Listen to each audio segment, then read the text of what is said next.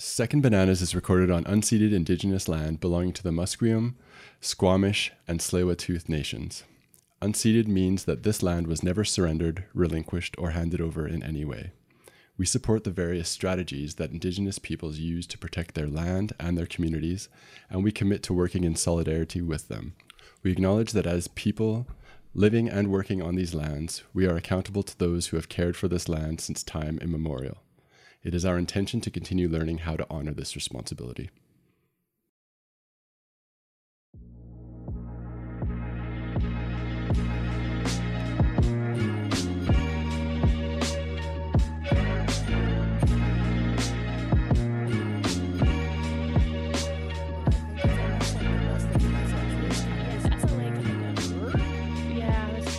But I think we're just going to kind of, or maybe she's like a second banana to William Randolph Hearst. I was thinking kind of her family, because she's like, her family was like a huge media giant. His dad, her grandfather, was the reason that Orson Welles did Citizen Kane. Yeah.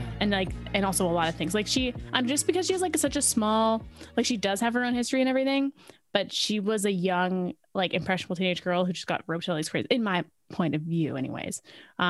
Well, interesting, because I have a different take, but we should say which is fair. That'll be interesting to see how you read her. So I think you're right to it, but let's here. Anyway. Let me get into it.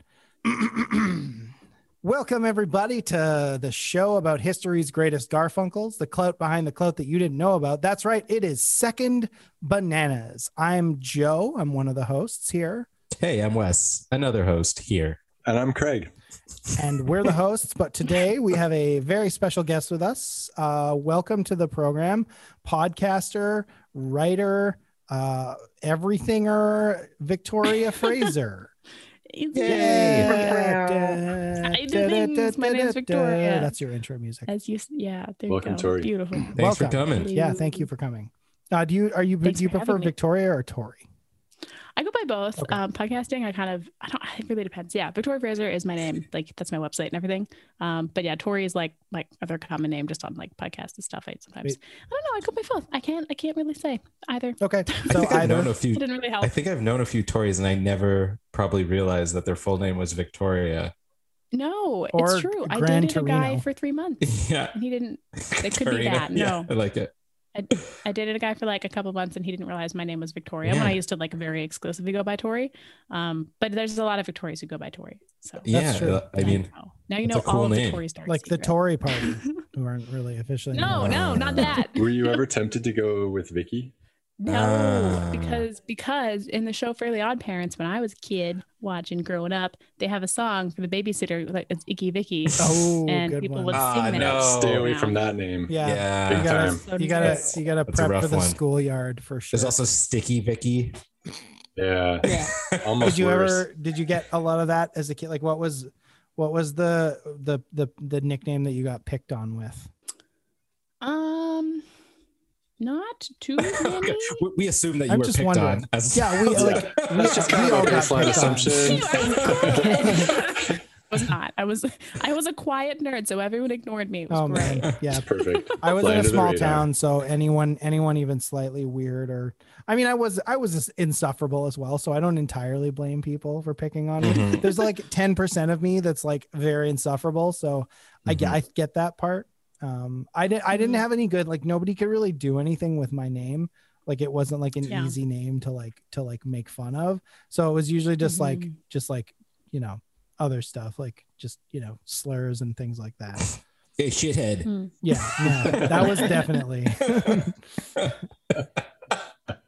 Sorry. Not name related. The worst possible slur. Shithead. I'm trying to bring. I like shithead. I want to bring it back. Do you call your son that sometimes? Just as like a term of endearment. Hey, shithead. Just to prepare him for the world. Yeah. Well, I've already failed him. That's all right. So yeah, today with Tori on the podcast, we might as well get to it. Unless Craig, do you want to talk about making fun of children or anything before we get to it? Oh, big time. Do I have a making fun of children rant that I've had in my back pocket for months now? Good. Okay, God. We're going to do a new segment. It's called Craig's Making Fun of Children Rants. It's going to be regular on the show. Yeah, no, I don't have anything. Okay. Thanks for checking, Joe. Yeah, I just wanted to make sure. I don't want voices to go unheard on this podcast. So oh, absolutely. Love you for that. Yeah. Today we are talking about someone very interesting that Tori decided on, and that is Patty Hearst, the Patty Hearst. Patty Hearst. Heiress to the Hearst fortune. Wild story. Lady who shot somebody for sure. Or at least shot a bunch of guns. Did she definitely shoot someone? She definitely at least shot a bunch of guns. Did she? Oh, okay. I did see on her. Oh yeah, she had guns for sure. One thing I saw on her Wikipedia, I don't know if you guys came across it, because every video and like other material I saw did call her Patty Hearst, but then when I was reading her Wikipedia, it goes, and she prefers to be called Patricia Hearst. And I was just like, oh. I was just going to say, why didn't she go with Trish or Trisha? Yeah, come on. You know, things could have gone differently. Yeah, but I think you guys really need to just let women be themselves and stop thinking about this too much. True. Always criticizing how women shorten their names. I don't see you criticizing how I shorten my name. Like, why don't I go by Seth? Why don't you ever ask me that? Whoa, I've never heard of a Joseph go by Seth. You should totally do that. Because it's dumb. What? I mean, it would be so cool, man. Well, I know Christophers who go by They Topher. would think Seth, though. Yeah, Seth? they would say Seth, and then you'd have to correct them, and then it'd be a whole thing, and then you'd have to do that every time, and forget it. I was like forget one time, Seth. My friend Jennifer, I was like, I'm going to call you Niffer. And she's like, hey, I'm going to call you Seth. And I was like, all right, I'm not going to call you Niffer anymore. That's a good trade. Touche. Win-win. Yeah. That trade-off was a win-win. It really was. It was. Tori, why don't you tell us a little bit about good old Patty Hearst? Patty Hearst. There's a lot of cool documentaries and articles about her story because when it happened, which was in the 70s, it was a huge deal. So I guess a little bit of who she is, because I feel like most people don't really know. I didn't until I saw what a documentary is like 3 years ago. I still don't. Yeah. There you go. So then you'll learn today. Yeah, I never even heard of her, but she was in the 70s. It was like a huge, crazy thing that happened. But yeah, so basically she is the heiress, or is one of the grandchildren of William Randolph Hearst. Yes. Who was like a media mogul type. Fucking mogul. Yeah, exactly. Like he owned so many newspapers and I think he went on to own television stations as well, or movies. Mm-hmm. Like all kinds of media, like radio even probably. From and the beginning of media, pretty much. And his family still own most of that stuff to this day. Exactly. Is there any connection with the funeral vehicle? No. I don't think so, but that is Hearst. Right, Hearst. But I was like, is it spelled the same? I wonder though, because like English has a weird language, and you never know. Maybe that's where their family name is related. And Craig, he was related to the death of journalism. He killed it. Yeah. Put it in a Hearst.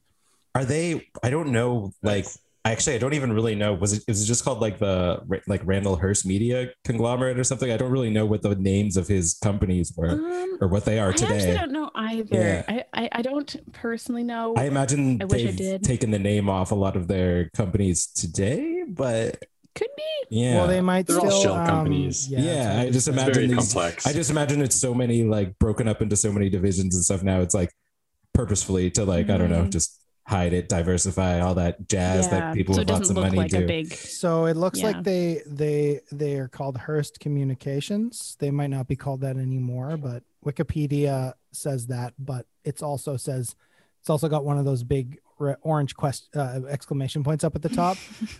This article has multiple issues. It may lend undue weight to certain ideas, incidents, or controversies, and it needs additional citations for verification.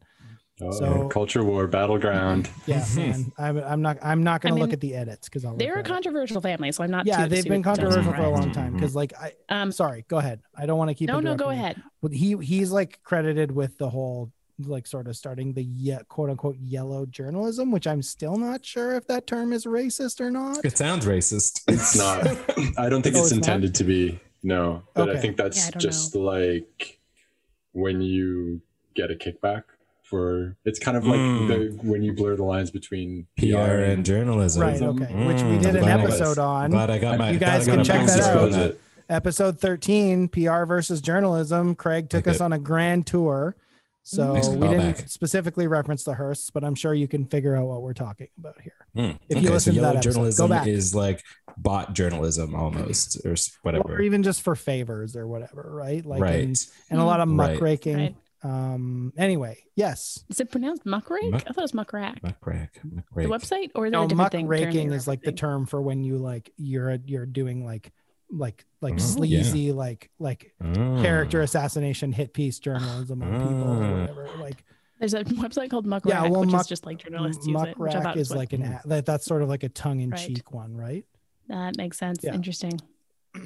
Anyways, back to Patty Hearst, exactly how she relates. So her grandfather, big media person, obviously her parents, same family, so like tons of money and wealth. She's basically just like an heiress. And she was 19 in 1974, and she was engaged to, I don't remember if it was her math teacher, but she was engaged. Yeah, it was one of her professors. I think it. That's Yeah, wholesome. Yeah. Very, very normal. I think it's a tutor. So I don't know. Yeah. And he Who has the knows? best name. His name is Stephen Weed. He just sounds like such an asshole. Steve Weed. Like everything man. about him. And he was sort of like the one that like interfaced with the media this whole time. And he just like, even like I watched him in like the nude, that those documentaries that you sent us, and he just came across to me as like, dude, shut the fuck up. Yeah. Total simp. Yeah. So she was actually studying with him at the time, and there, because obviously newspapers were a thing, and like she had family in the media. Her wedding and engagement was announced in the newspaper, which is how she was actually found, and the reason that she was targeted for the abduction, which happened, which is what this starts off this whole saga. Right. Interesting. I didn't know that. And that is the next big main thing to talk about. But that's just who she is and why it matters that when she gets abducted, of like, you know. She's like a socialite. It's like if someone abducted any like, I don't know, Elon Musk's child, you know, people would be like, holy shit. X-ray She was sort of like P9? like you could compare her to like Paris. You take his name out of your mouth. X9. It'd be funny if like Patty was actually that kind of name back in the day, and then they like Patricia, like who names their kid Patricia? That's so weird. Like that's not even a real name, and now it's just become like so like in 20 years or like 40 years or whatever, there'll be all these kids named like XAE19 3 gamma fart face or whatever. You're only cool if you have a hyphen or like a few other one of symbols in your name. Letters that is like 2 letters combined into one. Oh, cool. Yes. Yes. I'm down with that. God. But like, yeah, you could compare her to like Paris Hilton in a way. Not exactly, but that's like, more of, it's kind of a comparison. Sort of like a, or even like like the Kardashians, like again, like their dad's wasn't a media personality, but he was like Kardashians are self-made actually. So. Yeah, totally. Right. Ground up bottom. Or the Hilton daughters who were part of that crazy sex cult. Wait, what? This is a different set of Hilton people? Not the, wait. Oh no, not Hilton. Sorry, different hotel. Sorry, Delta. Not Hilton. The Delta sisters. I remember the Delta sisters and their reality show, The Complex Life. I'm thinking of the wrong millionaire. Who were the hotel daughters who were part of a sex cult? Maybe not hotel. Sorry, but no, some, it was. Are you talking about heiress. the women, the Seagrams? Maybe. Like the ones that are part of Nexium? Yeah, I think it's like the ladies who own Seagram or whatever. Okay. Yeah. Thank you. Yeah. Sorry. I always get my billionaire heiresses mixed up. Yeah, this is like someone with like a famous family and a lot of money, essentially, who is like famous for that. Yeah, totally. She's not like, she isn't compensating herself. She was 19 and she was like studying art history. Like, and it's true. No. You know, I studied a little bit of art history. I'm not famous. No one's gonna abduct me, right? And you probably would That's have why your thought that in dad the should have owned a 70s. hotel, Tori. Come on. Or a newspaper. I don't know. Yeah, because it's not like Why people didn't your are just dad like, own a newspaper? Damn it! Come on. He worked at a newspaper at one point, but like back when printing presses mattered, I think his job doesn't exist anymore. Computers. a typesetter. Yeah, something like that. That's true, because you wouldn't think to abduct someone, like you're not doing background checks on like how many people actually would have known that Patricia Hearst was like a very rich person, like other than her group of friends. Do you think like she was like known around campus as, oh, she's like this like super rich like person? Yeah, I think it was only because she had this engagement in the newspaper and like her family was so well known that she was targeted. more importantly is you also need to know who the SLA is, because that's the group that abducted her. They're called the Symbionese Liberation Army. Symbionese means Symbionese. I'm not even sure how to say it entirely. It is made up word. They are 100% like this. The SLA is like the perfect organization to get in the media, because they're that perfect mix of like politics and like a cult of personality and like just insane gibberish. And yeah, they're really, their whole history is also really interesting. And I do want to talk about that. Super interesting.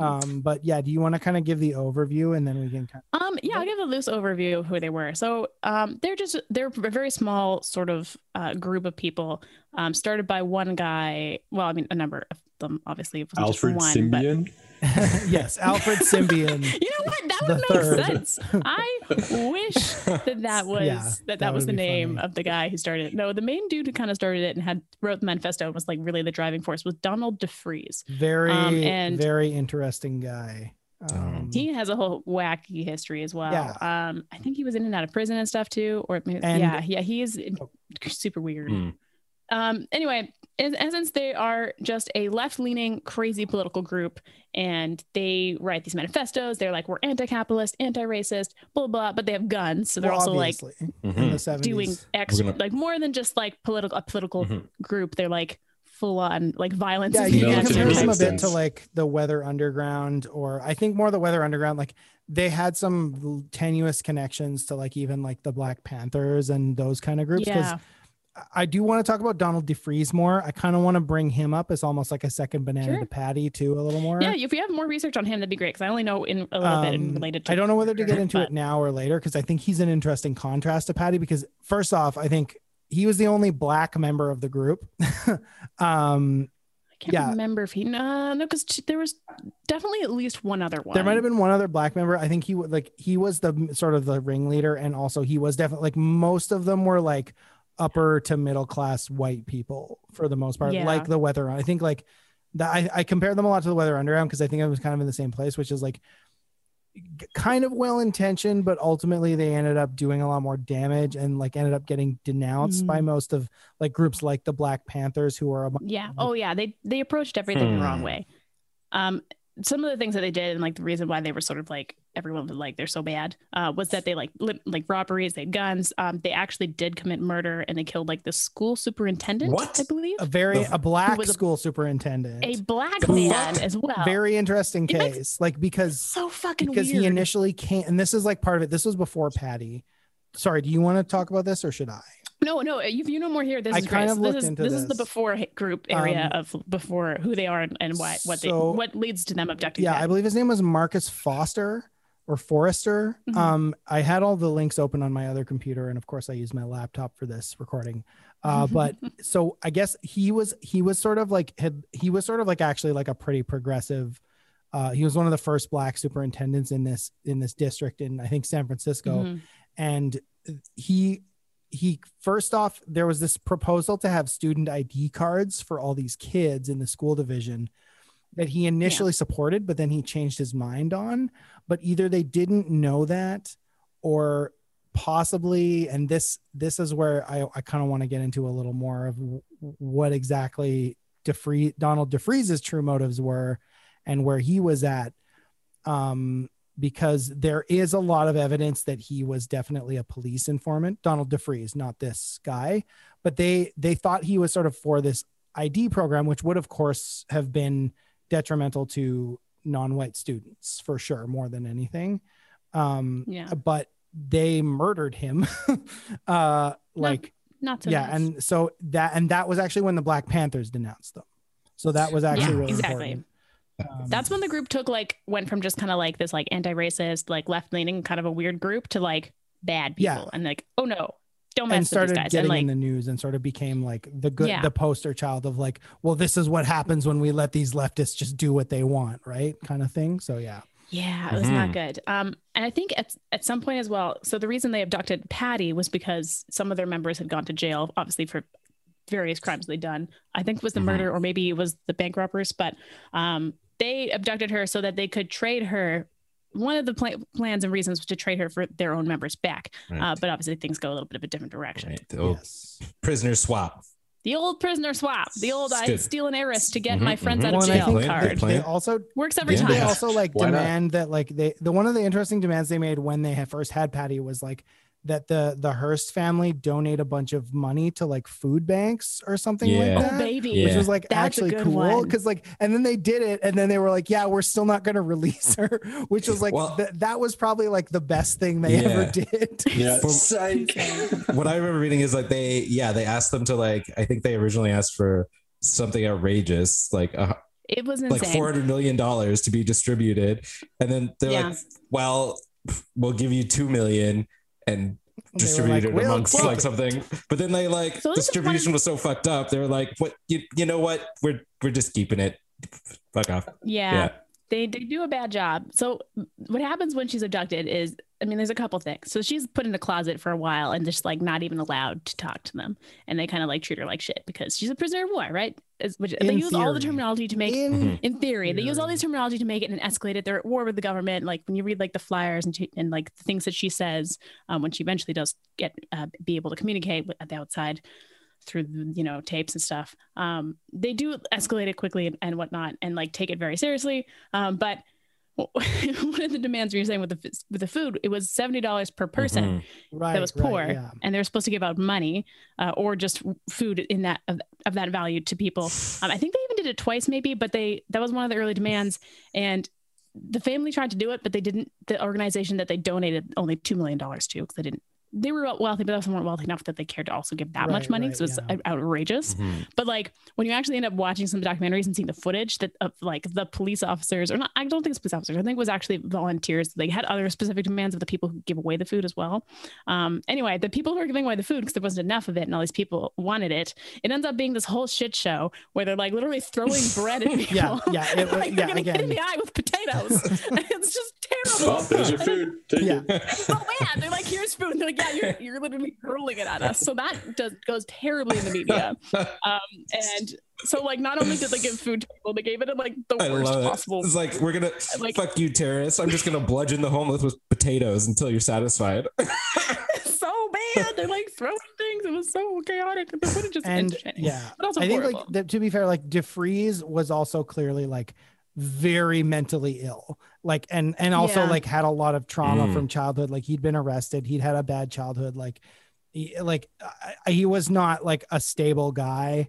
My guess is he was very charismatic, and like again, like whatever his crimes or whatever, not that he doesn't owe some responsibility to the people he harmed, but he was clearly very unstable. Might make him susceptible to being put in the position of an agent provocateur as well. Yes, right?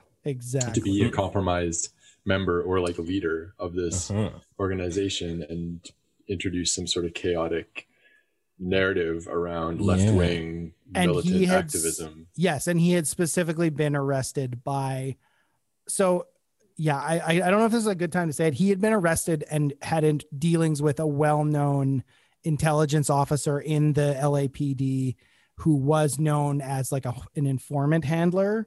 So this is like, I think like we should we're going way, like, again, like DeFreeze is not we're getting away from he's very interesting, but Patty Harris, they're all related together. I definitely want to know more because I know a lot less, but so what happens anyways with this is, so the story has so many twists. I really recommend watching documentaries because like the first time I saw it, like, oh my God, every single time I was like, this story's crazy. It takes like another twist. So she's abducted, and the food scandal happens where literally people are pelted with food and injured. We're helping you.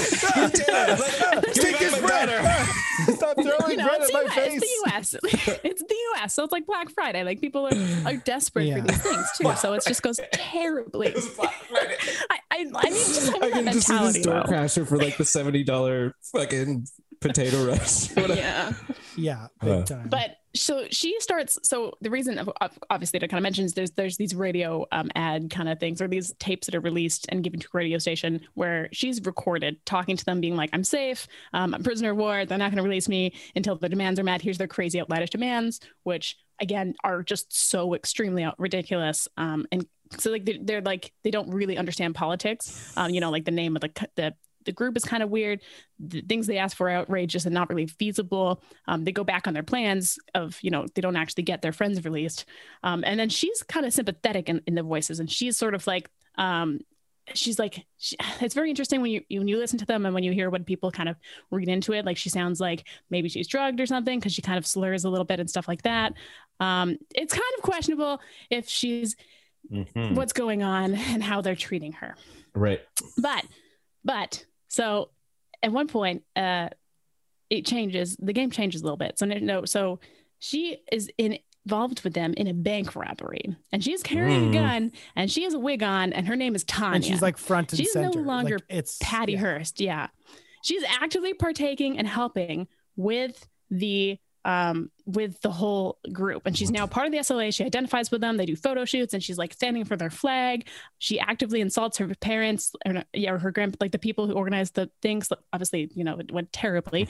And she's like one of them now. She's no longer just the heiress who's been abducted. Stephen Weed, who again has sort of been the media guy. Like, the Hearsts are known as being kind of like, they're very careful with who they talk to in the media, because they know what it's like to get like fucked over by the media. So they're kind of letting Stephen be the face of this, and that was clearly like intentional to a certain extent. Yeah. Like, I think like they, because he's her fiance, and too. But it's also easy. Then and she denounced him. She called him like a misogynist pig and all this stuff, and that like like that was like, shit, like that dude is he's just like he's My just heart. like, it's wild. Like, if you look up the dictionary definition of like a cuck, Stephen Weed is there, and I don't mean that in he's just so sad the whole time. Like, he just says all the shit you expect him to say. I don't know. Anyway, he's just like, I hope they're treating her well, and I know she's like, she just wants to come home and stuff like that. And then she's like, "Fuck you, Steve! You're a fucking bitch!" Like, "Fuck you!" I'm like, just like, I just hope everyone sends her their like thoughts and prayers and stuff. It just because they beat him up too. Like, that was the other thing, is they came into their house, his house where she was. Because he was there, and they like beat the shit. They had guns. So like, again, like, that was something her mom said too. Was like, well, there's just not men like, who was her example? I think it was Gary Cooper or something. She's like, there aren't men like Gary Cooper anymore. If she'd been with a real man, she would never have gotten kidnapped, which is like, they had machine guns. Like, of course he wasn't gonna like be like, "Fuck you, I'm gonna fight you." Like, but also like, he's a dingus. I mean, I think if you look him up, he was like a nerd. He's a math tutor. I think he was a pretty lanky, tall, like a college professor or like a college teacher or something like that. Yeah, he wasn't. He looked like a math guy. He doesn't look like he. I mean, even if he was like a tough guy, like, they could have just shot him. Like, obviously they were willing to shoot people, so True. Like, exactly, there was no reason for him to like resist. Anyway. Yeah. So the next major event that happens that also is kind of crazy is that so she's obviously, the FBI is involved in the case, and the media is going wild because it's the 70s and this heiress has been abducted. She's now joining them. Like, what's going on? Things get out of hand, right? And the FBI is actively searching, and people are like, just find them already. It can't be that hard. They're not that smart, right? And so eventually kind of, I was saying eventually a lot. Eventually they find the house, and they get like the tip that like, okay, this is where they are. So now this crazy shootout happens. And this is like another insane piece of footage where it's bonkers. There's like police everywhere in this neighborhood. There's like hundreds and hundreds of bullets flying. This was in LA, right? Like, this was after they left San Francisco, because the heat was bad in San Francisco. So they went to LA, but the problem was that was a stupid move, because the LAPD was the first sort of police department to be militarized. They swatted they actually went to a SWAT city. Like, they were like showing off their new squad and stuff. Yeah. And that was the city they went to and started shooting people. Like, LA cops and stuff out. Yeah.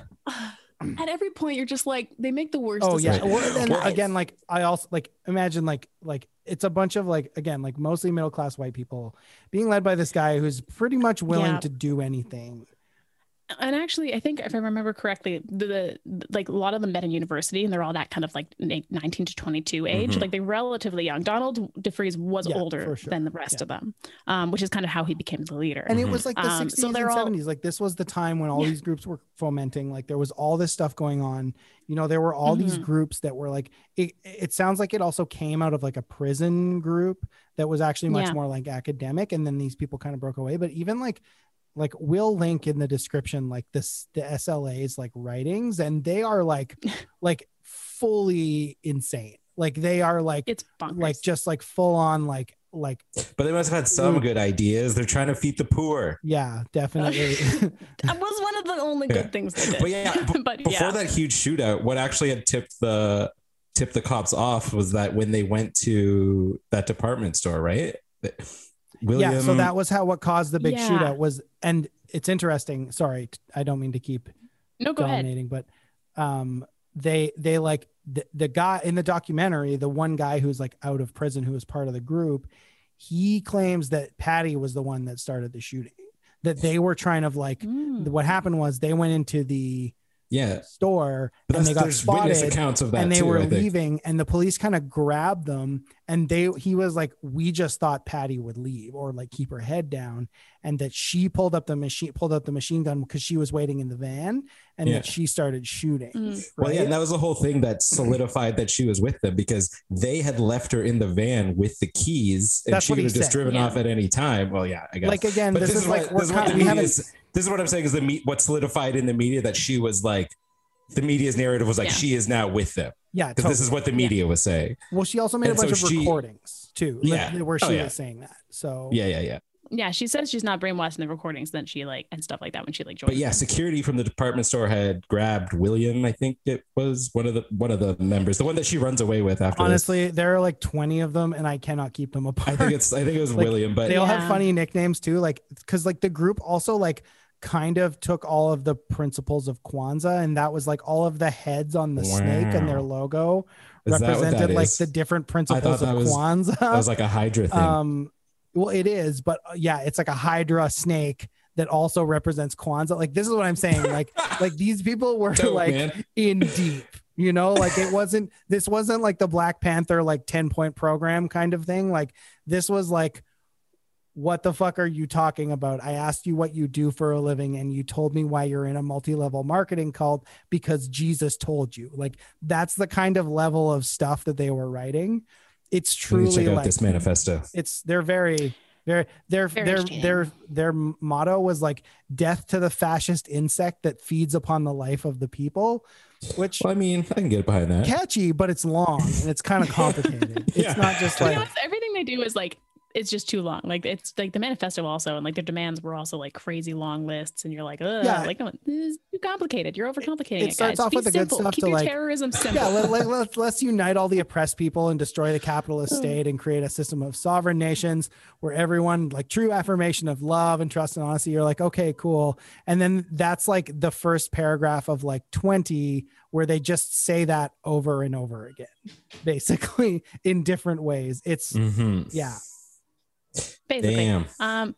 But yeah, during the shootout, you know, they've gotten these tips that they're, you know, in the neighborhood, because people were kind of seeing things. I think also their vans and stuff had like flyers and stuff. So like they tried to keep a low radar, but again, I don't think they're especially good at it. So they find the house which the group is living in, and this crazy shootout happens. Biggest shootout in LA's history, I think. It's the number of bullets, I can't remember what it was, but it was like ridiculous. And like in some of the footage, one of the newspaper reporters, they're like way too close, and he's like, there's a shootout going on, like bullets go right past his head, like on the camera. You're like, the Geraldos. Dude, yeah. What are you the doing? Police had like AR-15s and shit like that. Well, it was insane. Yeah. And also, they're militarized, so they have tons of their own shit. So there's just bullets flying everywhere. Bonkers. Eventually the house catches fire, and so now it's on fire. You know, how do you say people who are firing bullets at you and it's on fire? You're not gonna go in, right? So the house burns down, and I think there were like 5 or 7 bodies in it. A bunch of them were them, like the SLA people. Yeah, so a bunch of the SLA members are in. Obviously, it was right. It was the right house, and there's burnt bodies, and they try to identify them. And the media and like people don't know yet if Patty Hearst is there. They're kind of assuming she is, and it's pretty grim. People are upset. People being her family, I guess, because again, she kind of has like a mixed reaction of if she's really with them or if she's brainwashed and whatever. So they think she's dead at that point, kind of, sort of. Some people, because they're not totally sure. I think they do identify the bodies and she was not actually in them. But, in the moment, you don't know what's going on, right? There's mystery people in this building. That's the interesting thing is like we're all viewing this again later at the end of it, like after it's all done. So we know what happens, but it's like it must have been very different in the moment to like experience super different like the news reports as they're happening. Like we think about things that have happened lately, like even all the stuff this summer. Like now we know what happened, but like when it was happening, it was just like, well, what could this be? Like, what's going to happen? Or like, and I don't want to equivalentize those because they're completely different.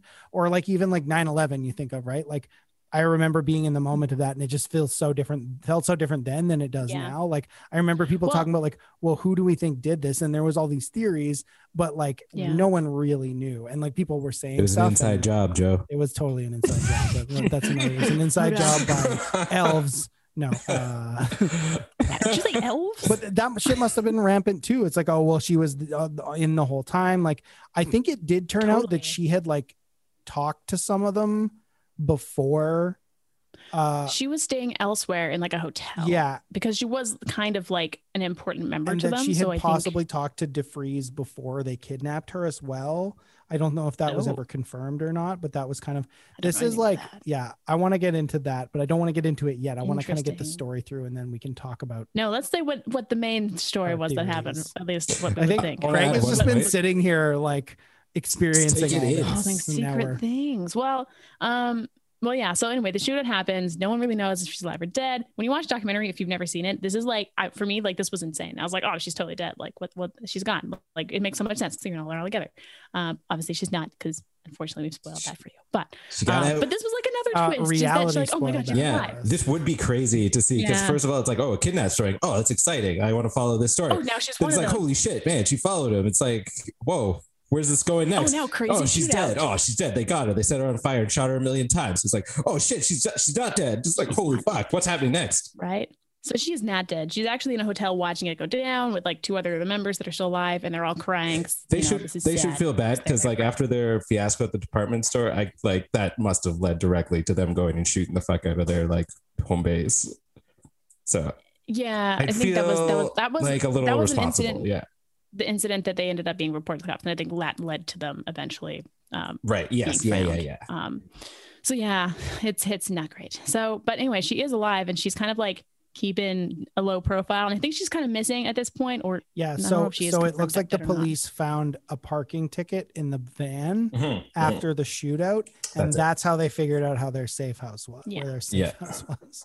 So Yeah, so she's top secret at this point. She's no longer kind of around because they haven't found her and they haven't found these remaining people, because they also, they took out like a large portion of the group, right? In that kind of fire slash shootout. It was just like a super small group. I didn't think there was more than like 10 members or something.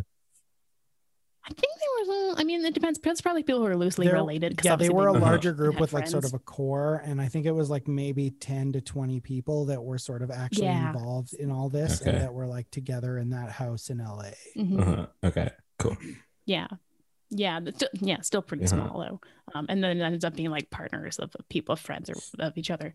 But anyway, so she is still kind of MIA for a bit. And then eventually she gets spotted and the FBI does, take her in and be like, all right, Tanya, you're obviously not Tanya because she's recognizable, and Patricia. And, she gets sent to jail because she did some bad shit. And then the whole, obviously trials, this is a whole other media thing, is because, then the trials are happening. And like, is she innocent? Is she not? Because it is very complicated. And a lot of stuff comes out as well, on top of everything you've already seen of like the footage and like the shootouts and the radio, not assuming ads if they're ads, the SLA ads, no, ads, the radio. Well, this was sort of what brought Stockholm Syndrome into like pop culture. Like it wasn't like a sort of like a pop culture concept until this sort of what did it. Interesting. This is one of those like famous Stockholm Syndrome cases. because of that. So in the actual like courts and stuff, she is very like still pro the SLA, and kind of in denial and like smiling and being kind of weird. And you're like, what the hell? And she actually lists her job description as urban guerrilla, which is that's such a rich person way to like list fantastic. Your list like what to be like, yeah, fuck the pigs. It's like, I'm an urban guerrilla as my occupation. Yeah, but her family and stuff are still trying to defend her, and like, I mean, maybe afterwards, because she ends up being guilty, and they're like, all right, go to prison, you're not good, you did all these bad things. But her family does like do like an aggressive campaign to kind of make her look like the victim. And also Jimmy Carter is involved, the president, and you know, they're kind of shifting public opinion, and they're trying really hard to kind of get her pardoned and forgiven because she, you know, was young and impressionable, and you know, in like this crazy situation, which is so outlandish. And again, they have a ton of money. Unlike the rest of the impressionable people who don't have a newspaper family to like. The pardon was really like, I was just like, what? Why? Wait, first of all, Jimmy Carter pardoned her, and then Bill Clinton like went in and like, wait, did Jimmy Carter pardon her? Because Clinton did something he commuted her sentence, and then Bill Clinton pardoned her. So Carter sent her to jail. And then Clinton pardoned her. Yeah, the pardon is what basically makes you no longer a felon, which means you can vote and stuff like that, which is kind of the so yeah, it's much easier to do that like 20 years down the road. But then I was just trying to like unravel that, because a lot of times when like the presidential pardons come out, it's like, okay, yeah, like at least, well, not with the Trump pardons or whatever. It's like maybe you can find a thread where it's like, okay, yeah, this person probably doesn't deserve to be in jail anymore. But then it's like, Patricia Hearst. I don't know. Yeah, it's very interesting. They launched obviously their campaign while I think that's more so while she's in prison and stuff, but also while she was in. I meant to touch on this as well. Once she was like kind of found and stuff, and the FBI was obviously interviewing her and sort of building their case and stuff. She only weighed 87 pounds, which is not a lot. So she was like very malnourished, and they obviously weren't taking care of her well. And she had like a lot of nightmares. They tested her IQ, and compared to previous scores, it was like way lower. And she was like a chain smoker, and all these crazy things kind of changed. And she had like weird memory loss as well, according to like the record. So like there was a lot of like physical things that were kind of wrong. Maybe she did like have like the psychological trauma like changed her. It's but it's hard even still, a pardon based on an adult woman who like yes, totally under duress and stuff. Her sentence wasn't it reduced from like 35 years to 7, and then she served 21 months. She only did a few months. She served basically just over a year. So I think it does kind of. She does get like, I think definitely like the wealthy like white female like get. I just want to know. Like, was Clinton really getting like kickbacks from the Hearst for this pardon, or was this something you just got to assume that was he's gotta I think her like she's still at the end of the day did the things. We can sort of debate that later. I think maybe later on, definitely. But like I want to just make one more last thing which is that, so the other really interesting piece of information, which is also kind of problematic, which happens like she claims happened during when she was abducted at like the start of the whole situation, was that she was sexually assaulted regularly by 2 of the members, especially in the beginning of it, right? So it's another factor happening, which is terrible. And the court tries to say that she wasn't, because she had like a weird trinket from one of them as like a gift, and they say, because if you give someone a gift, then you can't rape them, right? Like, and you instantly can't have said that they're a rapist because they gave you something, you kept it. But her reason for keeping it, which I think is very interesting, is that it was like old archaeological artifact, and so she's an art history major. We gave him like a raptor claw or something. I can't remember what it was, but that would be awesome. This thing. That would be hilarious. Sorry. Here's a dinosaur toe. No, but she thought it was like a special archaeological thing. I don't think it actually really was, but she believed that. Or that sounds like something she made up as to why she kept it, instead of just being like. Well, I think it actually was relatively old, like an old type of. It was a thing that was kind of related to that, and that's why she kept it, because she thought it had value. And she was, I mean, also she probably didn't have a lot of things, to be honest. They weren't feeding her. They probably weren't giving her a lot of toys. So what she said. Legos in here, come on. But I think it kind of shows the whole like delusional like naivety that she kind of has going on, if she's like being like, oh, this thing was a really old artifact, and then it like I do remember that being the thing that like with her story kind of changing tunes, it was being like, with the like the rape versus consensual, like I thought, I don't know how like the court determined it, but was there psychological assessments I think that were done, and there like the psychologists and I think there were psychological assessments paid for by many parties, and I think that's where it gets messy. Is there were none of these were paid for as like really like an honest assessment.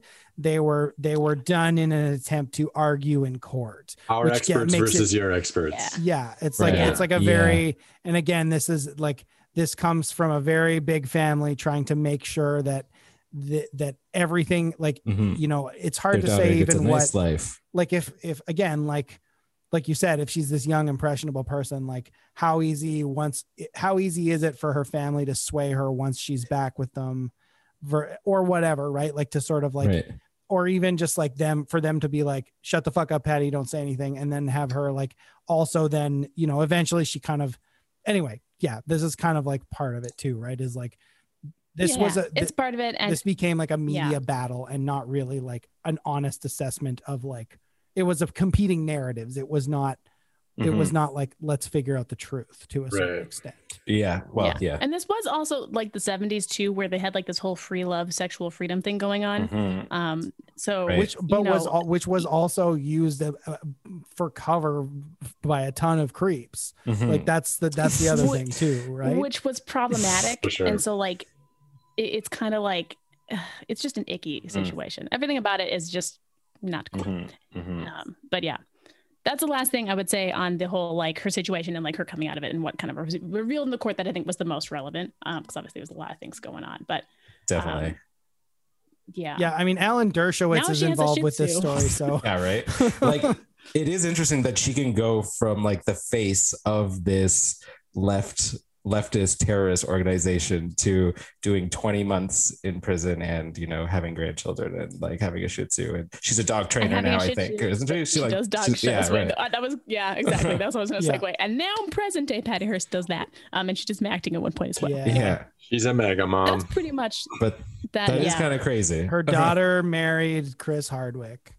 That is insane too, because I remember before I even knew that, I remember like because I used to listen to the Nerdist podcast or something, and like I read like an article something. This was like he got he got like his old ex-girlfriend like Me Too'd him, like Chloe Dixon. So and I remember reading something from him, and like other accounts came out when that came out, and all of them said like Chris Hardwick was like a dick and he only associated himself with people that would further himself and like better his career. And it's just like, Lydia Hearst makes a lot more sense as your wife now. That's like a whole other thing of like, and like speaking of Lydia Hearst, there's a very funny interview where she tries to explain how normal her mother is.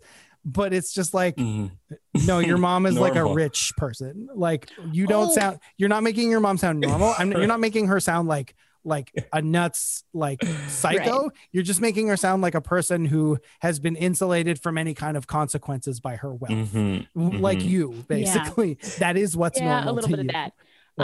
One other fun tidbit I forgot to include was that she does end up marrying one of the prison guards from when she was in private isolation. Wow. So this is really bringing Stockholm syndrome to bringing the Stockholm home. Well, another very important thing to note and think about. Yeah. And another thing is like even Stockholm syndrome is like kind of debated in psychological circles, whether it's like whether it should be sort of like one thing or whether it's like kind of like it's not like the simple thing that like the media and pop culture have made it out to be. Like it's not necessarily even the term that all psychologists would use and stuff. So like that's a whole other thing we could get into, but basically know that like the media turned it into something it isn't necessarily in order to like make this case or whatever. Right. And actually a lot of their media efforts didn't really work in the beginning because people didn't really believe it. It wasn't until the Jonestown massacre where, you know, hundreds of people died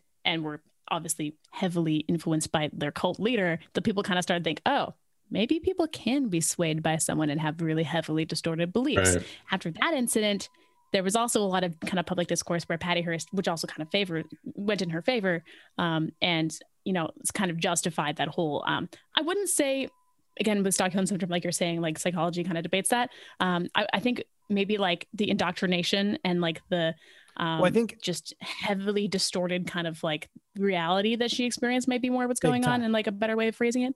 And like totally, we've seen that across so many different instances in history. But yeah, so their media efforts were not necessarily well received by the public until other things happened as well. Well, it's interesting too, because that's another example of like, I mean, we should like sorry, what was it? The People's Temple, Jonestown. Like that was another interesting case of like a guy who was sort of like this quasi-Christian socialist who specifically was preaching like equality and integration, but also was like a kind of cult leader who like made his would like sort of like indoctrinate his followers. But at the same time, like that whole area of San Francisco was like a poor Black neighborhood that he kind of came in and brought in like a bunch of white people who then like kind of like, I think they gentrified it, but they also lifted the Black residents out of poverty in a way that like there was just actual sort of like an actual changing of material conditions for a lot of his Black congregation that made them loyal to him. And that's like something I think that's hard when we talk about this stuff is like on one hand, like he obviously was like had enough power and megalomania to make them all kill themselves, but he did kind of like change their lives. And it's hard not to see, like, same with like this thing is like you said, like she's a young woman, suggestible, probably looking to kind of break out of her life in a way. And there probably was like an excitement to this whole thing. Like, and again, like she's impressionable.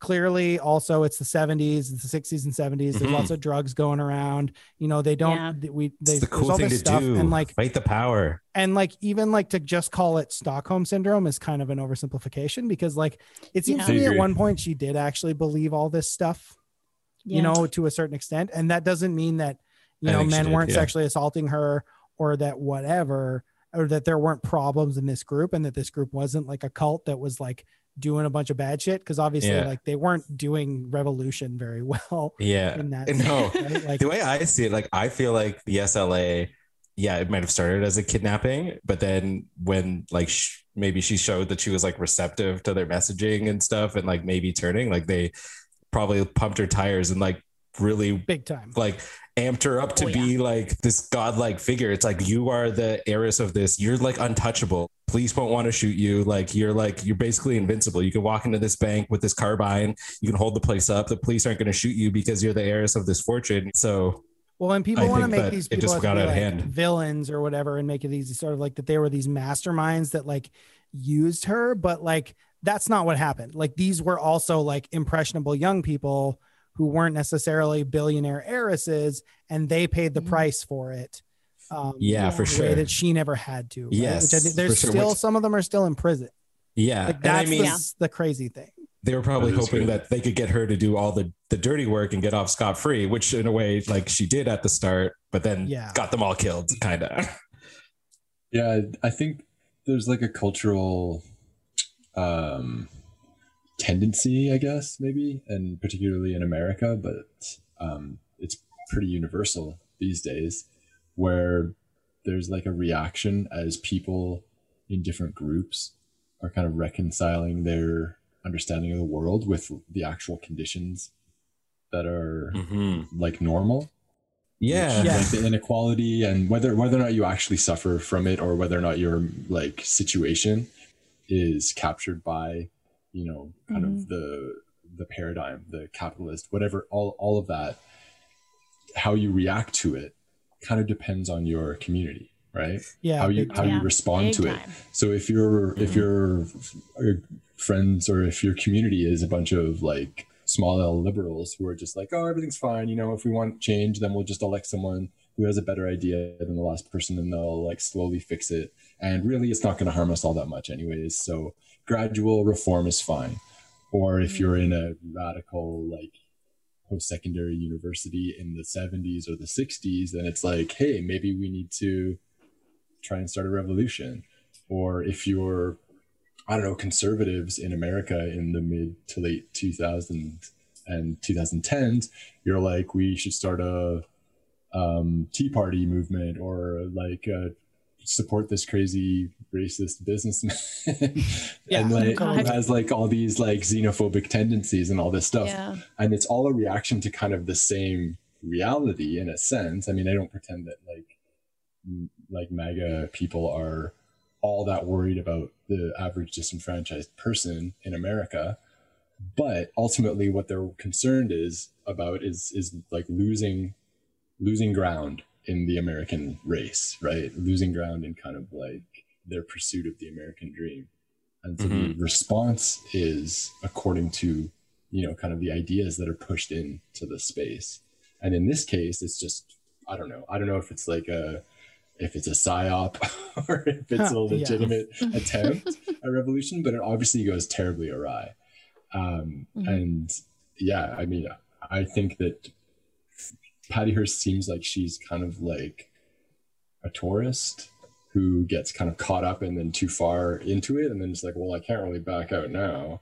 Yeah. So then you just kind of get swept up in it all, and you've got all these people around you who are like you were saying, Wes, who are just like, oh yeah, like you're like our talisman. We go into the bank, we're like bulletproof with you, because they're not throwing out their big guns for an IRS, right? Yeah. So I think she had like grand ideals of being this like force of change, I think. Urban guerrilla. Yeah. Well, and she was like a student in the 70s, and like you couldn't be on a campus in the 70s without sort in 60s or whatever, without sort of getting caught up in all this stuff. Like it was just it was in the media, it was everywhere. And like, like a lot of people had this, like, I think like the thing is about it is like, it was a very like polarizing subject of like, there was one sort of like, especially older people and sort of the media establishment sort of treated as this like this awful, terrible thing that's happening and that like might lead us to like the Soviet Union style, like repressive communism, et cetera, et cetera. And then there was like a romance to it for younger people, not only in the rebellion, but in the actual, because like as crazy as the SLA was, like they're what they were sort of like fighting for in a way was like a lot of them came out of like prisoners' rights groups, because they like, it says like even like I think the guy that Patty Hearst claimed raped her, William Wolfe, was like a guy who started doing anthropology, and he met some Panthers, and they sort of got him into like doing like volunteering and like helping prisoners and talking to prisoners and stuff. And it's like, that's a noble goal, is like, again, like it seems like these things start, and then people sort of realize that like, wow, like I can't change the system just by doing this, right? I can't change the system just by bringing books to prisoners or being a pen pal, like, and how far do you go? And then you introduce someone like DeFreeze, who like, again, I think like I'll link these articles. There's one that's literally titled "The SLA is the CIA," which is like a very like, what? And I kind of see. We know that the CIA, the problem is like, we know that the CIA did do these things. They did put people into organizations. Yeah, they had informants in the Black Panthers.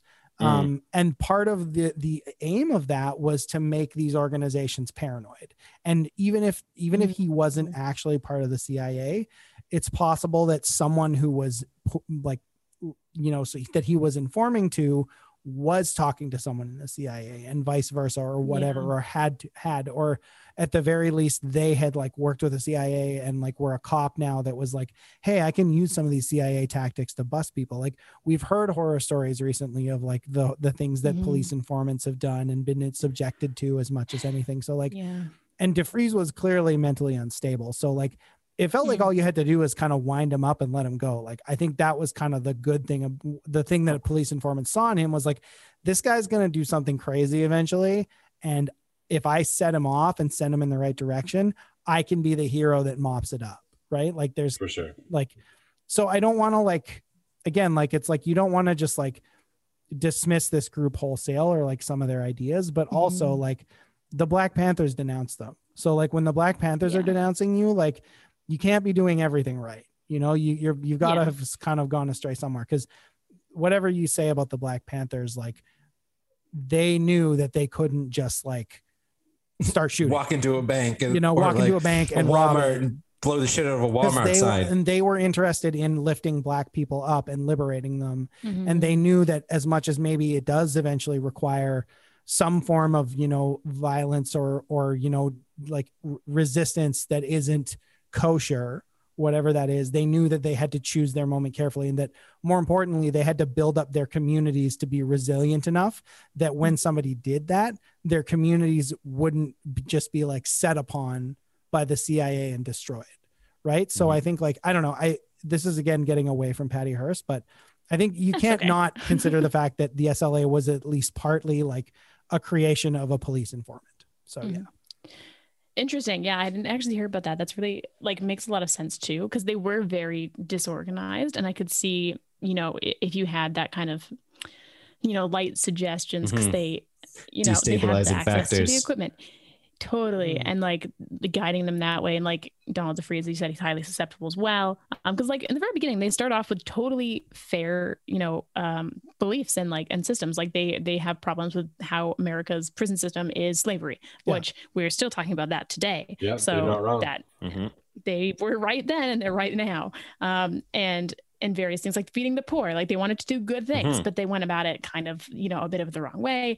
And they got, I think, a little lost and sidetracked and did some things that went poorly. It's really honestly a tragedy for like you said, the people that lost their lives.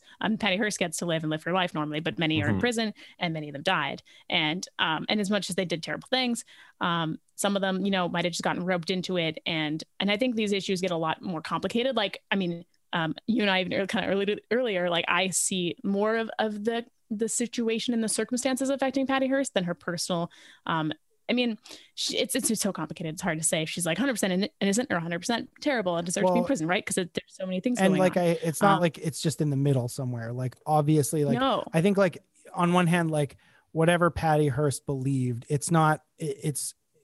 I think like the truth is like when you're that wealthy and that sort of like insulated, like you can change your beliefs on a whim, and it doesn't have any sort of material, like, yeah, she served some jail time, and I'm not saying she wasn't abused and traumatized, like, and that she wasn't kind of used by this group in a way. And that again, like her marrying her prison guard also speaks to like a whole other set of things going on there that like, and whatever, I don't know, maybe they love each other, probably, you know, like if there's I think they stayed married for a while. Yeah, but yeah, I think like it's just the truth is like she was never gonna be subject to the consequences that the rest of these people who were probably kind of like brought into the group the same way she was in a way, like, you know, maybe, well, yeah, some of them were just dating the dude or whatever. Exactly, and like, right. We're like, oh, he's a cute boy. He's got a weird political group. I'll just or like the people that got beard like burned by the LAPD. Like, yeah, I think like, you know, you think now it's like, got that part out, sorry. That's a bad joke. No, keep it in. Cut my part. So I'll cut it out if you want, but yeah. Like you think about like the LAPD and the way they already were. And like, I've been reading a bunch of reporting on the deputy gangs in LA, which is really horrifying. And like, you hear that they burned this house down and it was an accident, quote unquote, but like that's not the only time that the LAPD has done that. And I should say when they burnt the building down in the shootout, it was because they shot tear gas in, and tear gas has been known to start fires. Like when you shoot it, it's like, if you've seen Waco, it's like, well, or like, look at what happened to Chris Dorner. Like, and that was a case where they clearly wanted to do shit to him. Like they wanted to torture him before he died. But you know, it's like, those 5 people lost their lives because like a few people like, and like, would they have attracted that attention without Patty Hearst in their group? Probably not. And that's not necessarily her fault per se, because she can't control it, but also like, you know, like, it's like, yeah, like she kind of drew the media attention that, and again, like this is I think she's directly responsible for them getting like SWAT thrown right at them and guns blazing. Yeah, I don't know if I don't think if she had fired that carbine like at that department store, I don't think they would have gone. That's also possibly the people who started the shooting, or like, and they had already murdered someone before they even kidnapped her. You know, like this was not a bunch of people who just got That's true. And they shot this superintendent with bullets they packed with cyanide. You know, like whoa, wow, what? Yeah, Jesus. Yeah, and like again, yeah, and that was when the Panthers, man. That was when the Panthers denounced them, was after that murder. And it's just like, at some point you do have to be like, again, like I think like again, I also think like the easy thing to do is just to be like, whose fault was this? Like it's like, okay, but on the other hand, like, have you seen America? Like, of course this is gonna happen in America. Look away. Like, because you make people, you education is horrible. The media is just this nonstop deluge of like telling you what to think, telling you how to feel, telling you who to be. That replaces education. You're in the middle of like essentially like the most explosive time in America, like the next big upsurge since like the abolition of slavery, of like race relations. Like this was just post civil rights. Like, it's a powder keg. Something like this was bound to happen, and going like, this is Patty Hearst's fault, or this is William Wolf's fault, or this is like William Randolph Hearst's fault. It's like nobody can say I'm gonna go with that one. They're the person. It's Randolph's fault. It is William Randolph's fault. I don't know. Could be. Should have gone with Randy. Yeah. No, it was the volunteers who threw food at the crowd terribly. It was if they had never tried to, if those homeless people hadn't been homeless, they never would have tried to help them, and just never would have gotten out of hand. God damn it. Oh God. They'd only been more orderly. Yeah. Charity is tough. Yeah. There's a lot of things fumbled. But charity is tough, you know. It's tough to run $1 million. Oh yeah, it's true. Well, I don't even. Maybe if they paid the charity workers a little more, they could have had it a bit better organized. You know.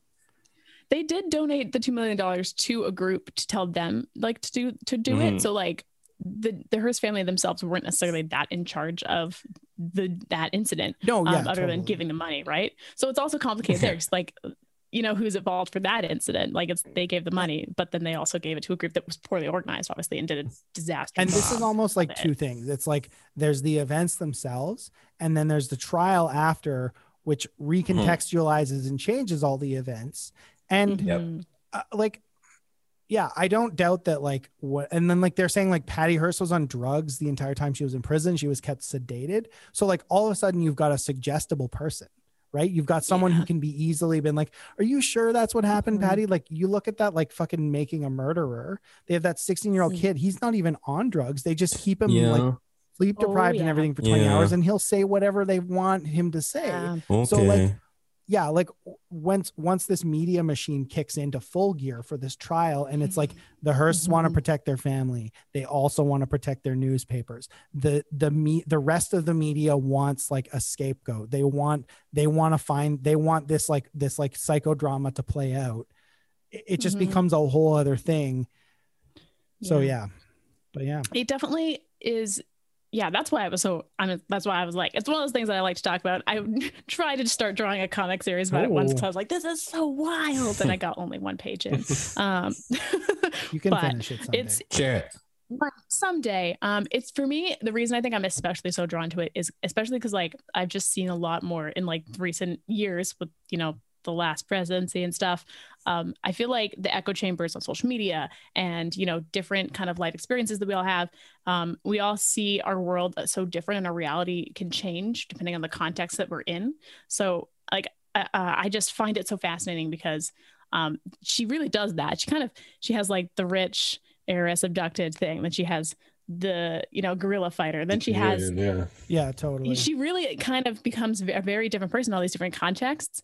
And you know, it's hard to kind of, and like marrying the prison guard later on. It's like there's Is this a survival thing though? It's like, I mean, I'm not going to hold it against her. I would join the SLA if like they're not feeding me and keeping me in a closet for 5 days or whatever. I'd be like, break me out. Let's go shoot up a bank. Also she was like 19. Like she probably didn't know enough. I mean, I don't know. Maybe she did, but like maybe she knew a lot, but maybe she wasn't so sure. And like with the things she's done, and like how's she going to argue if she's innocent or not? The police, are they going to help her? The police not going to help her?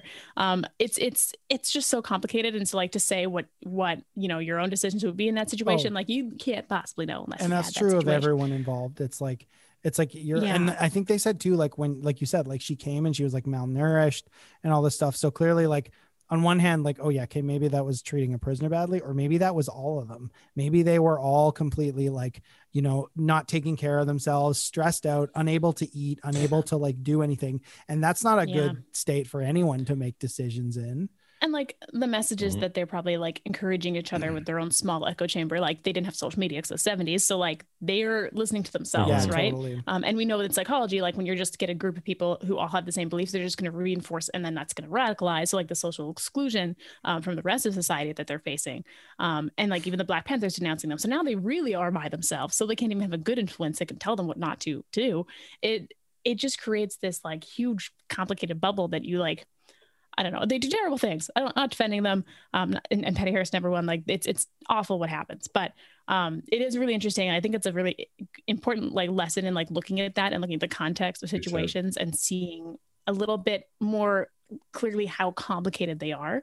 Well, and understanding it's a doozy. Not only like the conditions that led to it, but also the conditions that then lead to it becoming this media sensation, and then what the media sensation turns it into. Right. Is like that's the thing, is like this was never going to be a thing that was like in any got any sort of like clear airing of like what really happened. And that's like as much as we can guess and sort of theorize, and obviously we all have our own like take on it, which like we kind of dovetail, but like it's like at the same time, like even the people that did it probably don't remember what happened, because they were probably like running on adrenaline out of their minds, like malnourished, like just trying to survive, like, you know, and then they don't want to necessarily tell the truth either, because maybe the ugly truth is they did, you know, not only sexually assault Patty, but maybe all the women in that group were sexually assaulted.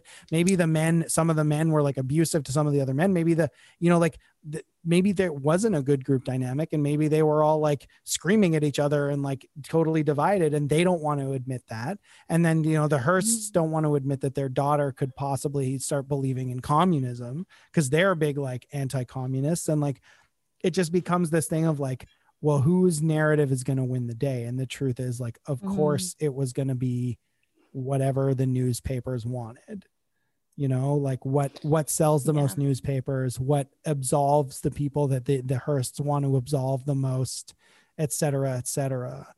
So it feeds into a lot of different narratives that are kind of overarching at the time as well, about, you know, the threat of the commies, the radical leftist threat, which like ostensibly this organization was. It's like, well, there's no better evidence that if you just leave them unchecked, they're just going to try and take over and rob the banks and steal our billionaire daughters and etc. Drives me crazy. And rape our white women. Like that's again, exactly. Like at first it was like, okay, so this Willie Wolf guy raped her. Sorry, Tari.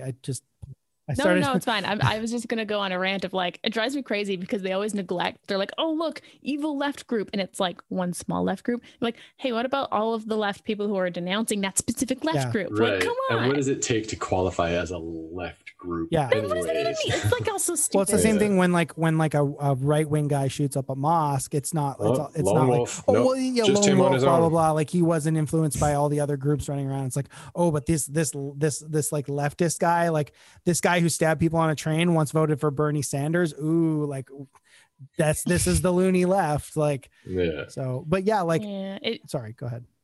No, go ahead. What I was going to say on the sexual assault thing is like, at first it was this Willie Wolf guy, and it's like, okay, maybe he did. And then all of a sudden later it became this dead black guy. And there's a whole race dynamic there of like, you know, like black men raping white women. And then it's like, okay, so now, and I don't know. I also don't want to say that he didn't rape her, because it's possible.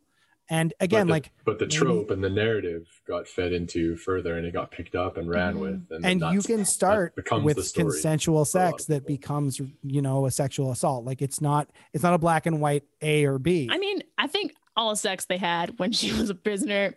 Well, that's the thing. Also, like, you know, like they kidnapped her. Like how consensual can that sex be in a larger context, whether or not in the moment she was like, have sex with me or whatever, right? Like even if she said that, you know, like what it's, but that gets into a larger game of like, how consensual can any sex be when people need to pay their rent? Period. How consensual can any sex really sex be? Anymore, guys. Stop having sex. Only sex. Stop with doing yourself. We need the Demolition Man visor sex thing. We're supposed to be getting those. We're like 10 years away from those. Overdue. We're overdue. Yeah. Yeah.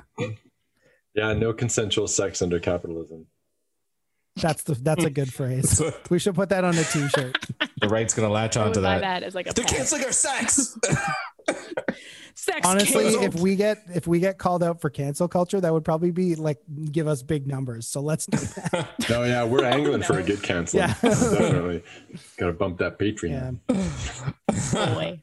So, what do you guys think? Patty Hearst, could I she think have the whole- liberated America? I think Could the she whole have liberated them conspiracy from the angle on it, shackles of capitalism? Yeah. the I CIA like- is the SLA or SLA is the CIA angle is Yeah, I'm gonna read more about that. mind-bending. Absolutely. What's It could Udalawi. explain some of the weird things. yeah? Speaking of weird, did we ever figure out what symbio? It was like the word symbiosis Yeah.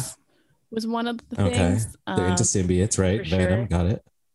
And I can't remember exactly. It's definitely like when they try to explain it, you're just like, this still doesn't really make sense. Like Okay. they made up the word. Yeah. Basically, they just wanted some like sort of like, again, like they wanted to have like a group with a name and a cool slogan. And I think like, again, Press like, And then they did University it, and they did it. They kids. nailed it. I love the Kwanzaa angle too. That's just like such a like, Yeah, what the like- hell? well, because it was a bunch of white people, like mostly with a couple of black people, and it's just like okay, because like yeah, it's just like fascinating. Like, and then like actually that's interesting. So one of the guys, they all gave each other nicknames. Like one girl was called like Oh Ms. no Moon way! and stuff Zero like that. cool. No, Crash I and wish. I wish. Close with no cigar. They were very like 70s names, like We Ms. have Moon. no names, man. But one of them was Kajo or like Kajo, like Kahjo, which the media misspelled as Cujo, which Stephen King used for the dog. Right. That was the other So thing. Stephen King got that from the the media articles. Patty Not Hearst. only that, speaking of Interesting. tie-ins to Stephen King media, since The Stand Yeah. is real big right now, Yeah, I just finished it. Donald DeFreeze was Stephen King's inspiration for Randall Flagg, the Man in Black, No the way! evil black wizard. Wow. Like, God. and then he's like, "It's not a race thing." It's like, Stephen, it's kind of a race thing.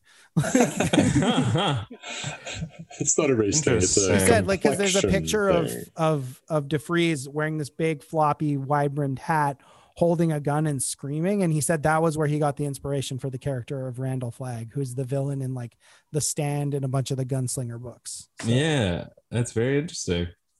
Well, Yeah, the whole Patty Hearst scenario, I think, influenced a lot of random pop culture things, like she's mentioned in kind of songs time. and stuff too. Oh yeah. So it's Right. it was a major moment in the Yeah. 70s that like everyone and I'm talked about and knows surprised about, like which- it didn't cross over, like, because I don't remember hearing about it. Like, it's the story obviously was like 10 years like kind of past when I was born, but like I just feel like there's like a lot of stories that were less significant Mhm. that have still permeate like the culture, and this I like somehow like I don't remember ever hearing about it. I definitely remember Yeah. hearing about it for sure. Yeah. And like definitely in I hear about heard some Jean Benet stuff. Ramsey like every day. Well, and that's another one. Every true crime Yeah. podcast Yeah. talks about her, I swear. So I'm like, how do I hear about that every day? And like this, I haven't really like heard of. Honestly, it's probably like conspiracy time, guys. It's probably related to the fact that she's with the whole media Well, family yeah. that they're trying Like, to keep yeah, down. that's this very- story. Some of the That's a good point. really, I think she's declined movies, and she did decline interviews for a very long No, time. the best and tried to keep the out of best public was eye. so they interviewed her about 8 years later, and this was Larry King interviewed her.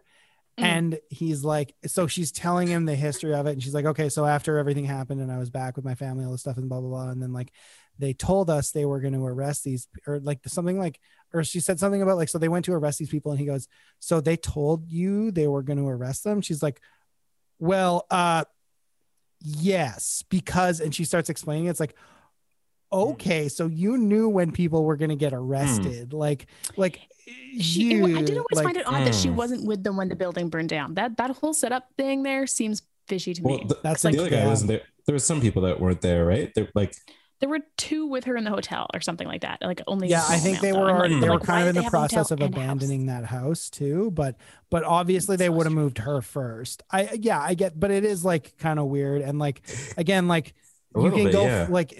like Craig said, like this like SLA is CIA article is like That is interesting because I do remember thinking when that shootout happened, I was like, would they have gone in so gung ho, knowing that there is like potentially like a prisoner under duress that's being coerced to do these things, like with a rich white woman, potential prisoner, totally. Gone in so gung ho? By no means. Yeah, totally. Because the last thing they would have want was to have the police shoot Patty Hearst, right? So that makes you, and again, like, you know, at least one of these people was a police informant, because like the Panthers got infiltrated and they were like super strict, right? Like they were extremely careful. So of course this group definitely had at least one person who was talking to the police in it. And like, you know, you just can't, and that's not even necessarily like that Patty Hearst was the one, but like, yeah. And then again, it doesn't even have to be as so much as like this entire group was like a false flag operation, right? Like it could be that like, yeah, like we hear so many cases of like, you know, like police entrapping people into like building a bomb to do a terrorism thing. And then it turns out like this person never would have done any of this if they hadn't had a police informant like egging them on the entire time. For sure. So yeah, it just becomes like, okay, well, how much of this was like something that got egged on that then got out of control and they couldn't control it anymore? Oh my God. And then stuff like that or whatever. It doesn't even have to be like, this is Illuminati mind control. The difference between like, oh, you know, I don't really know how we're going to fund our organization. And someone's like, well, we should just fundraise in the community. And then the ball bounces around the conversation, brainstorming for a half hour. And somebody comes up with, we should just rob a bank or two. Yeah, it's like, we should rob a bank or two. Yeah, it's true. No, but seriously. I got guns. Hey guys. What if we robbed a bank right now? Oh my God. I was waiting for you to say that. That is true. But yeah, that's a good point. Like so many of these like high profile stories where stuff just doesn't seem to be adding up. It makes me just think that a lot of it is just hiding like it's a police incompetence and like it's a COINTELPRO for sure. The U.S. loves false flag operations. It's a problem. Like I don't believe in a lot of the conspiracy garbage out there because most of it's conspiracy garbage. Inside job. But when it comes to that type of thing, well, this is the thing. Like friend of the show Jesse Boros told me, he was like, you know, conspiracy theories, what they are is an attempt to explain conspiracies which actually exist. But that's where the word theory comes in, is like we're spinning theories because the conspiracies exist. We just don't know really what they are because that's what a conspiracy is. It's designed to hide itself. So like, of course, conspiracy theories, a bunch of them are going to get it wrong. That doesn't mean there isn't something going on, you know, whatever that is. But also doesn't mean that there can't be completely batshit out of nowhere, designed to confuse and muddy the water. Exactly. The best thing I read recently that was like essentially evidence that the earth isn't flat was like, if the earth was flat, you know, there would be so many pictures of like Russian or like young dumb teenage boys just dangling off the edge of the earth and then dying and taking a selfie. Yeah, we all know the earth is a hypercube. That's obvious. Got it. Okay. Hypercube. But what is a hypercube? But yeah. I don't know. That's the part I'm trying to figure out. It's a cube. Did we make it up? Is this a real in thing? Another dimension? It's in a like higher a fourth dimensional cube. It's like a cube of whatever. Like stuff your mind can't comprehend, man. Just like what happened to Patty Hearst fourth dimensionally. I'll never understand. It's because I'm a woman. Yeah. My brain's small. That's something I say. Your ovaries are taking up all the space in your brain. Yeah. Just like Patty Hearst. See, we bring it all back. All right. So which one of you wants to get married and be my captor? I'm kidding. I'll do it. No. Let's just do it. Let's just do a group marriage. All of how many banks we rob. Why limit it to one? 70s. We're already off the rails. Like. Do we have? I'm just goofing off now. I'm sorry. Do you have mac and cheese? Yeah, that's Wes's litmus test. You have the Cheetos mac and cheese? All right, we can talk. Oh my God. Mac and cheese game. Cheetos mac and cheese? There is. I would die. That sounds like too much. See, Patty Hearst never would have robbed a bank if she just had some Cheetos mac and cheese. Gets you through. She also wouldn't weigh 87 pounds. Yeah. Oh man, she could have ate a whole slab of mac and cheese. No way she was coerced. She's like...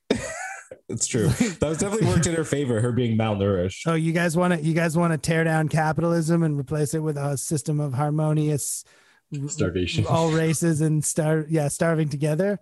All right, Elfin I'll do it for a post-starvation. box of mac and cheese. Just don't throw it in my eye. God, the corner. Well, Yeah. All right. Tori, thank you for bringing this to us. This was a fun episode. Thank Yeah. you. Well, this was brought to my attention. And So yeah, much crazy A stuff. story I feel I should have been more familiar with. Yeah. And now you know more. yes, more than we could ever hope for. We'll have Yeah. a bunch of links in the show notes to all the stuff we talked about for sure. Before we go, Tori, do you have anything to plug? Yeah, so my name is Victoria Fraser. You can find more about me at victoriafraser.ca. Please don't go to victoriafraser.com. She has the domain that I wanted, and we're a bit bitter about it. I'm talking about myself in the world. Me. Is it an adult site or okay. is it just like a normal site? I always worry about that a little bit. Oh, Like, that would be terrible. I mean, it wouldn't be not like I wouldn't. It would just be annoying. So I'd be like, great. No, she actually is also like a marketing writer person, but like, I'm kind of better than her. obviously, So, No because you're on doubt. this podcast. but yeah, I'm a freelance writer and podcaster, so I actually do like lots of things like that. If you ever want to work together, that's always cool. Dope. I'm one of those people who has way too many hobbies, but podcasting related, which thing I'll plug is Board Game Bitch, which is my podcast where I will be interviewing someone and doing board game review kind of strategy conversations about that. I Sweet. just finished up the first 5 episodes, which was only available on the Cave Goblins Patreon. So you can listen to it there, but by now it should be released on podcasters all over the place. So you can listen to it. And though I will be launching and hopefully up and running as well Awesome. when this comes out. Woo. Listen to that. Yeah. Listen to Board Game Bitch. Stalk me. Yeah. Go listen. Play board games. I love board games. Yeah, me too. Me too. Sweet. Thanks, Tori. So But do you have a podcast about it? I don't. I do true. know. So But we I'm have gonna a have to guest tune on our in. podcast who has their own podcast Yeah, about exactly. You can come on Oh, anytime. that's You're we'll all do another welcome. episode where you talk about the Yeah. second banana of board games. So you better start thinking about that. Oh my God. Yes. Oh, that's a good Yeah. idea. Cool. I'm sure I can. Listeners, come up with watch out for that. So yeah, you can find me. I'm at Stop Joe Now on Twitter and Instagram. I also have a website, but I'm not going to plug that. Wes, where can people find you? You can find me. I'm on Twitter at W2Dubs and Instagram at Wes Walcott. I have a website too, which I'm also not going to tell you about because it's a secret website. Like little treasures you can find. Secret Craig, do you have a website. website? I know you don't. Craig Can doesn't I have know? social Can media. I know? Yeah, I think it's weswalcott.com. I'll have to well, check it though. We'll keep that out. I haven't Not secret updated it anymore. or visited it in years. It's probably not even up anymore. I think people should check it out because that would be Check rad it out. if it was It still would probably have Get like that a search weird. traffic. It's probably like a weird proto journalism site about esports. But yeah, Ooh, Nice. let me know if you find it. Someone should buy Oh, that no, domain I and do started something typing funky your with name. Oh, Oh, nothing came up. okay. it. Oh no. Well, Okay. either But that's when I not the. started typing your name, It might not be the Oh, domain, maybe- but that's the closest thing I could think of. it could not be. It's also when I started typing it, it was like Wes Walcott obituary was the first What? suggestion. I'm Whoa, dead. dark Wait a minute. turn. Oh. Is this the alternate 2021? God damn it. I didn't get the great sports almanac. Sorry, that's a Back to Future 2 reference. I got you, buddy. Thanks. have You to edit used that to, out. and then someone else took that site, unfortunately. Oh darn! But I still have Pornhub.ca Yeah, exactly. That's all. That's all Yeah, Craig but all the nobody time. likes the and NZ, Craig's been which is uploading content to exclusively for sheep. Pornhub.ca for years. You can follow the podcast at 2 Bananas Pod on Twitter and Instagram. We are Second Bananas Pod, all words at gmail.com. And of course, you can download us on iTunes, Google Play, all that stuff. Please leave us 5-star ratings and reviews because that helps us get up there in the ratings. And then that will also mean that Tori's podcast will be more promoted, which means her podcast will get up there in the ratings and we'll all be #1 rated podcasts right up there with My Favorite Murder and the Joe Rogan Experience.